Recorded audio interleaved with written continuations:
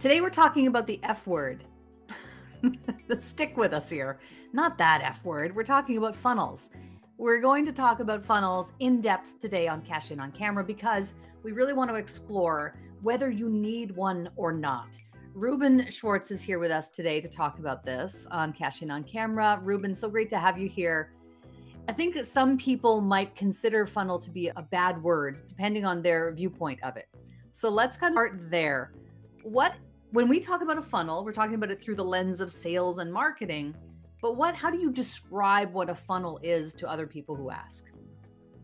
Well, that's a great question. And maybe, Cheryl, I was about to thank you for having me on, but maybe I should not because it is an F word in a lot of situations. I think it's a term that's been popularized by a lot of internet marketers who basically say, hey, you have a big funnel at the top, you attract some people who are interested, and then you do a bunch of stuff to make them more and more interested until they buy, and then money comes out the bottom. That's the basic idea. And it sounds industrial and not very authentic. And most of us have been on the receiving end of some of these funnels and had kind of an icky experience. And the other thing I would say is we've probably also been on the receiving end of some of those funnels and not had an icky experience and not realized we were going through a funnel because we just felt like we were walking down the path that was made for us. So it really is a lot about, are you doing something that's going to really benefit the person buying? Then it doesn't feel gross. Or are you doing it to trick people into buying who maybe aren't the right fit? And then it feels gross and it feels like an F word. Yeah. Well, a funnel, I personally don't love the word funnel when it relates to what I essentially would say is a sales process. I mean, that's how I see it. A funnel is a sales process, and everyone's sales process might be different depending on what it is you do, who you serve, how you serve them. And a funnel, I think, also has this thing where it feels like everything is automated in the funnel. Yes. And there's a lot of heavy automation. I think that the more automation there is, and really the more potential there is for something to go wrong and crash the whole funnel. What do you think about that? Is a funnel always something that's automated? Well, it depends on who you ask. But the way I like to think of it is I think more along the lines of how you think of it, where a funnel is just a way of attracting the right people, trying to figure out if they're in the right spot, and if they are, helping them pay you basically and get the benefit that you offer, but also if they're not in the right spot, to send them to the right spot. Think of it as you walk into the hospital, you might meet with the first doctor, that doctor might treat you, or they might send you down the hall to a different doctor, but hopefully they're not going to try to talk you into surgery just because it makes them a bunch of money.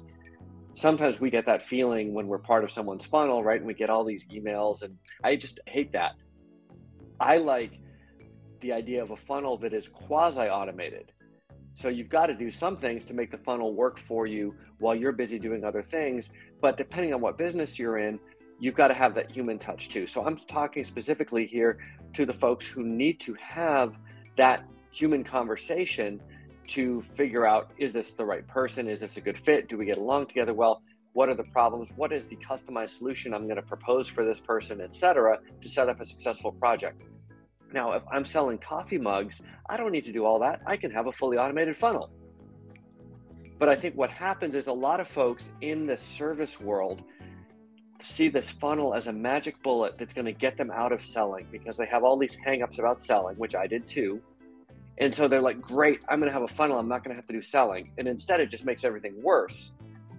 Yeah, I totally agree. I think that they're using funnels as a way to avoid the thing that scares them about sales, when sales is a necessary function of a business. And so there's this thing that's going around where people are trying to ignore the thing that scares them. But yet, listen, you're not in business if you're not selling something. You have to get over that fear of selling in order for you to have a viable business. I like what you said about being quasi-automated. And I want to talk about the funnel now from the perspective of a specific person, a coach, a consultant, someone who's in the knowledge industry. They're packaging up their IP into programs, courses, masterminds, memberships. It's something that really their knowledge that they're selling to other people, right? So a 6-figure coach, a 7-figure coach, does that person need to have a funnel? Do they need to have a quasi-automated funnel? Well, and again, we're talking terminology here, and I think the terminology is important, but let's be clear. Every business has some way of getting new customers, or they don't have a business for very long. Now, for a lot of folks, that way is I pray for a referral. It's not a very good way, but there's a way, right? Otherwise, you'd be out of business already. And so what we want to do with the funnel is just make the process of getting more business more and more efficient. And I think this is really important for these coaches and consultants who typically don't like selling. It should be more and more fun.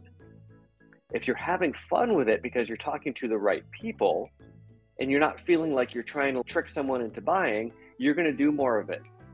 And people are going to have a better experience with you, and they're going to tell more people. And lo and behold, you're going to get more referrals. The referral channel is going to become a more efficient channel along the way, but you've also got to have a proactive way of getting new business in. And we can call that a funnel if you like. I don't like to call it that because I get those icky hangups that I get about automated funnels. And I see coaches and consultants doing this all the time. It's like, I've got this funnel and it's going to lead to my $25 ebook. And I'm like, you help giant corporations for 5 and 6 figure projects. How many ebooks did you sell last month? Well, I did a campaign and I sold 20 of them. I'm like, it's not even worth your time. Like, it's just a distraction. So get rid of that whole automated funnel to sell the $300 of ebooks or whatever, and let's go get you your next amazing client that really lights you up. And later, maybe you write a book or you have some offering for somebody who's got an audience of 1 million people. Let them automate that funnel. But your genius is not in funnels. It is in helping your specific ideal prospect to achieve the amazing gains that you give them. Ruben, you bring up a really good point. I talk to people all the time who have, let's say, a high ticket thing that they sell or aspire to sell. They're not selling enough of it because they're so consumed with building this automated funnel that they're not seeing the forest for the trees, right? They're so focused on, I got to create this automatic funnel. I've got to create this process that I'm as hands off. It's running itself. I'm on a beach with a laptop, money is rolling in, or at least that's the dream. Right. And I don't have to talk to people. Everything's passive. No, let's say you have a high ticket thing. That actually requires that you have conversations with people. Again, coming back to fear, people don't want to do the things that they should be doing, which is getting on the phone or talking to people or being on Zoom or whatever it is and having those conversations, maybe even multiple conversations. If you're selling a $50,000 package, it might require a couple of calls to discuss, Sure. Are we a fit, what we do, how we help, etc. And it happens a lot where someone will have a high ticket offer and then I'll say, well, how are you marketing that? Because usually that's one of the questions I ask. Well, how are you marketing to sell that thing? And they'll say, oh, right now I'm rebranding my website. I'm working on my ebook. I am automating this to the other thing. And then I have to ask more questions about that. Well, why are you doing that if the thing you want to sell is this? You see this all the time too, right? Can you speak to that? Yeah, and I think it goes to what you said earlier. These people don't like selling. I know, because I still don't like selling. And Bob Berg was on my podcast. He said, Ruben, you don't dislike selling. You dislike what you mistakenly think selling is, which is perfectly accurate. But for me, it's just easier to think of it as, I'm just not going to sell anybody. I'm going to help people. Because I'm an engineer, I like solving problems, I like helping people. Most of us in the service industry, we're there because we like helping people. And sales, if done wrong, is about coercing someone to do something that's a benefit to the seller, not necessarily to the buyer. If it's done right, as Steve Rossman was saying on your show, it's a service to the buyer, right? We've all had those experiences where we had a crappy sales experience and we're like, ick, this felt like the Always Be Closing guy from Glengarry Glen Ross. And we've also had lots and lots of experiences where we bought something with a really helpful salesperson that we don't even put in the mental category of we got sold. They just made it easy for us to buy what we needed. And that's what we want to be doing for our ideal clients. Now, the other thing that happens with a funnel, when you start getting into people and gurus and software and all that talks about funnels, you always have this, like, it's a funnel, it's really wide at the top and it gets narrower. And the idea is to slurp in as many people at the top of the funnel as possible. And this is a ginormous mistake, because it's like if you're a knee doctor and you try to talk to every single patient walking in the hospital and convince them to get a knee procedure, that's not going to go very well. That's the equivalent of what sort of, and I'm not saying everyone in the funnel space does it this way, but there's a lot of this kind of mindset out there, right? You got to get as many people in and then you'll email them until they buy something. No, not everyone needs a knee procedure, right? Only talk to the people who have knee problems. That's a start. So instead of thinking of it as a funnel, I like to think of it almost more like a pipe. Like you want to make it selective for the right people to come into your world so that those people are likely they need help, right? There's a good chance they're going to want to buy what you're offering. And even if you can't help them right now, you can send them to exactly the person who's going to help them. And you're not going to waste a ton of time with a bunch of tire kickers and wonder why folks aren't buying or why they're objecting to price, et cetera, because you're wasting 90% of your time on people who don't belong in your quote unquote funnel to begin with. Right. And I think a lot of people think that I need to have quantity, right? I have to have a huge number of people. That's why we've seen for the last decade at least or more, people striving to get 1 million followers on their Instagram and all these likes on the Facebook and all these vanity metrics that people chase down, or I want things to go viral. We're talking about quantity of people, but the truth is, especially if you're selling something that's high ticket, you don't need 1 million people to buy your thing in order to have a very viable business that does really well, that affords you to have the lifestyle that you want. So what is the point then of having 1 million followers on Instagram, faceless people that you don't know, who will never get to know you, who you don't even know if they're your ideal people? So I think we're going away from this like vanity metric world that we've been so indoctrinated into, and we're going to go more toward the high touch. And I would prefer to have fewer people, but know that I can actually have an impact, that I can serve those people really well and have fewer people in my world than to have 1 million people following me on Instagram. So I'd love your opinion about that. Well, I would just say amen is pretty much what I would say to that. And I think some of it comes down to what we are exposed to, kind of like the whole notion of people think we need to have these really broad funnels. People can always pull up that experience with the sleazy salesperson. We can all look, when we think about Instagram or YouTube or LinkedIn or whatever, we think about the influencers who have a gazillion followers. We don't know about the vastly more numerous people who are under the radar because we're not part of their circle of raving fans, but they might be living on a beach somewhere, doing great projects, changing the world for that set of raving fans. And we want to be more like them, not those generic. Not that there's anything wrong necessarily with having 1 million followers on Instagram. Like, great if that's your thing, but it's not necessarily the path for everyone. It's kind of like when I was a consultant, I was working for Fortune 500 companies, and I thought I was supposed to behave like a Fortune 500 company when I had 5 people.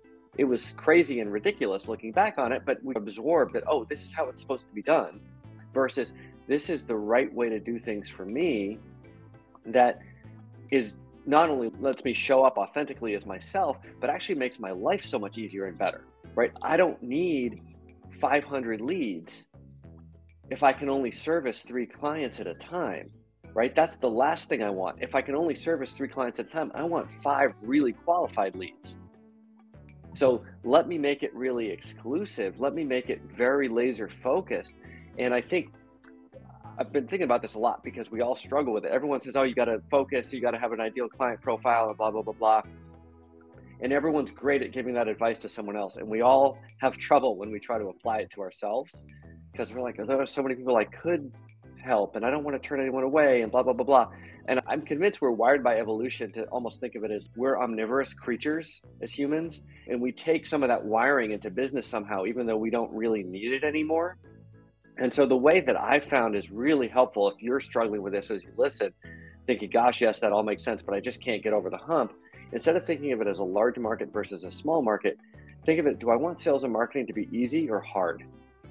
Do I want to offer knee surgery to the person who desperately needs a new knee so they can walk? Or do I want to try to sell knee surgery to every person walking in the hospital? Yep.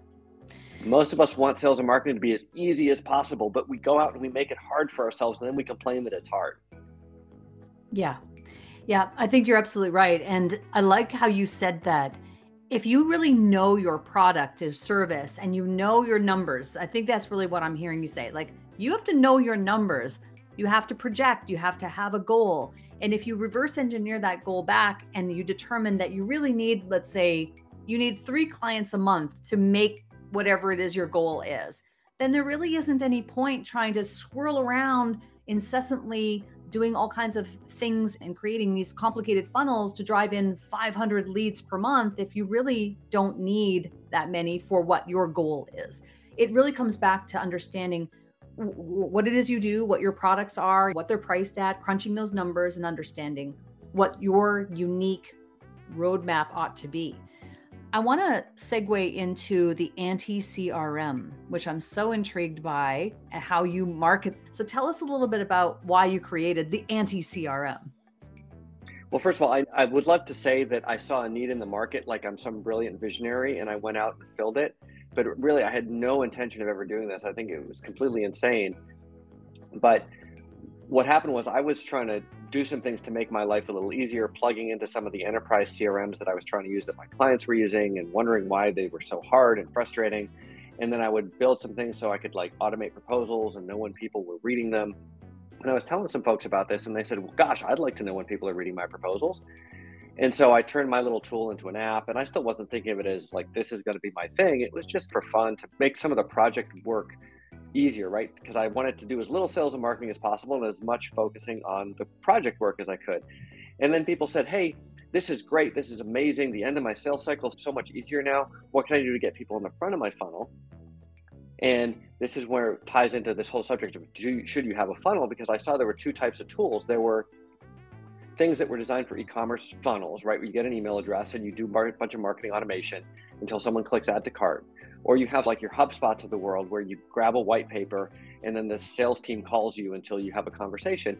And neither of those really work well for folks like me, like the independent consultants, who we only need a small volume of leads, but each one could be really valuable if we could actually have a conversation with them. And the whole like send them a PDF just doesn't work well because you don't know what they do with it after they get it. So really hard to systematically follow up. And I thought, well, if I could let people know when someone's reading their lead magnet again next week and call and have a conversation, that would be really helpful. So then people are saying, hey, Ruben, this is great. I'm finally getting leads off my website. This is amazing. And I put them in my CRM, which I hate, by the way.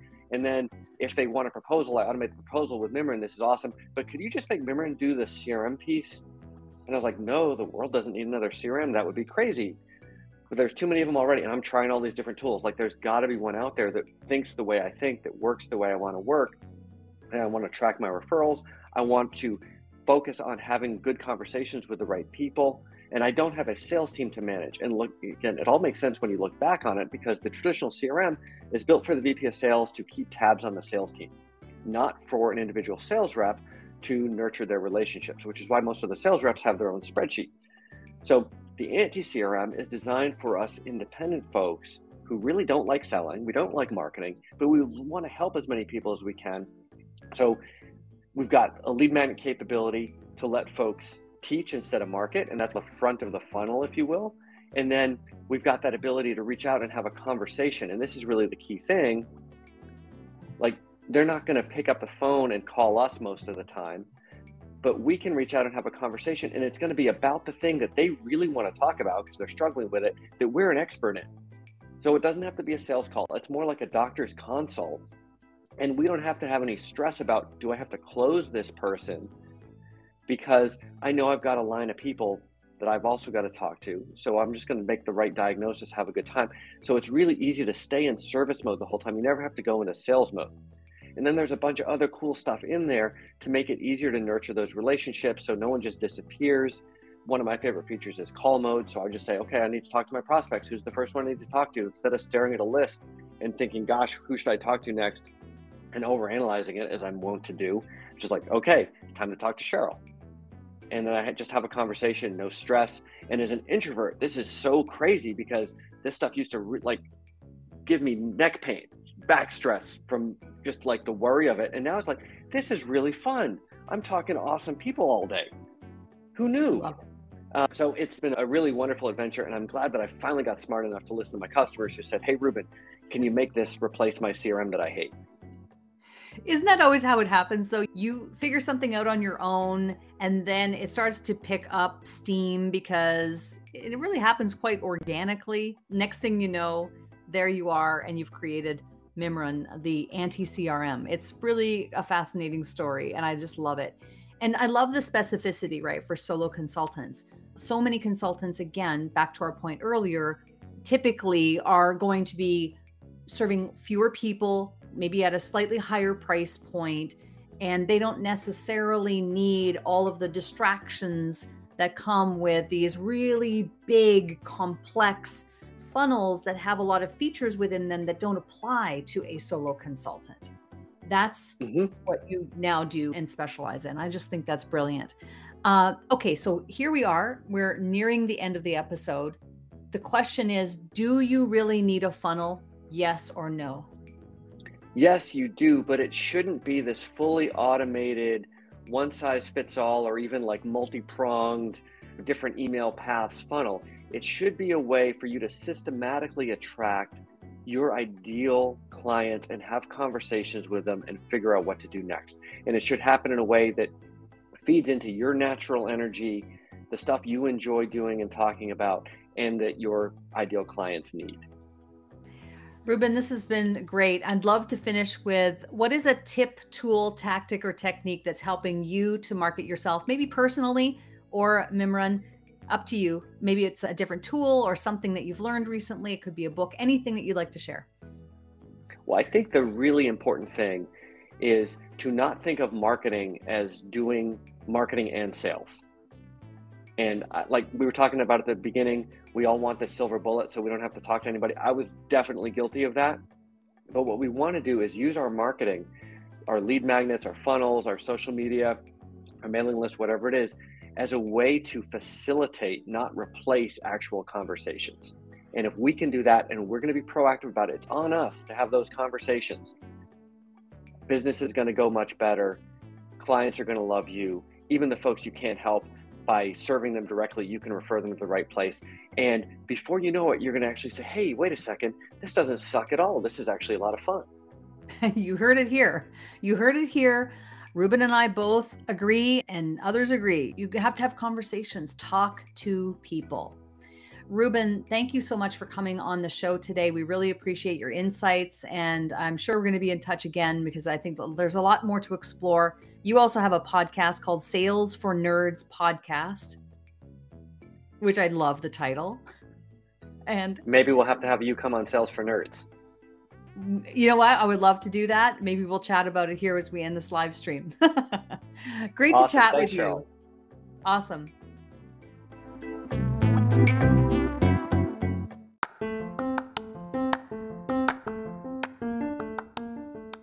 This podcast features curated audio originating from live video interviews simulcast on social media. You can catch full video episodes at Cheryl Plouffe and on my YouTube channel. To learn how we can help you use video to grow your business, visit CherylPlouffe.com. Remember, you can send us a voicemail question or suggestion for inclusion in the show from our main podcast page. Cash In on Camera is a production of Cheryl Plouffe Media.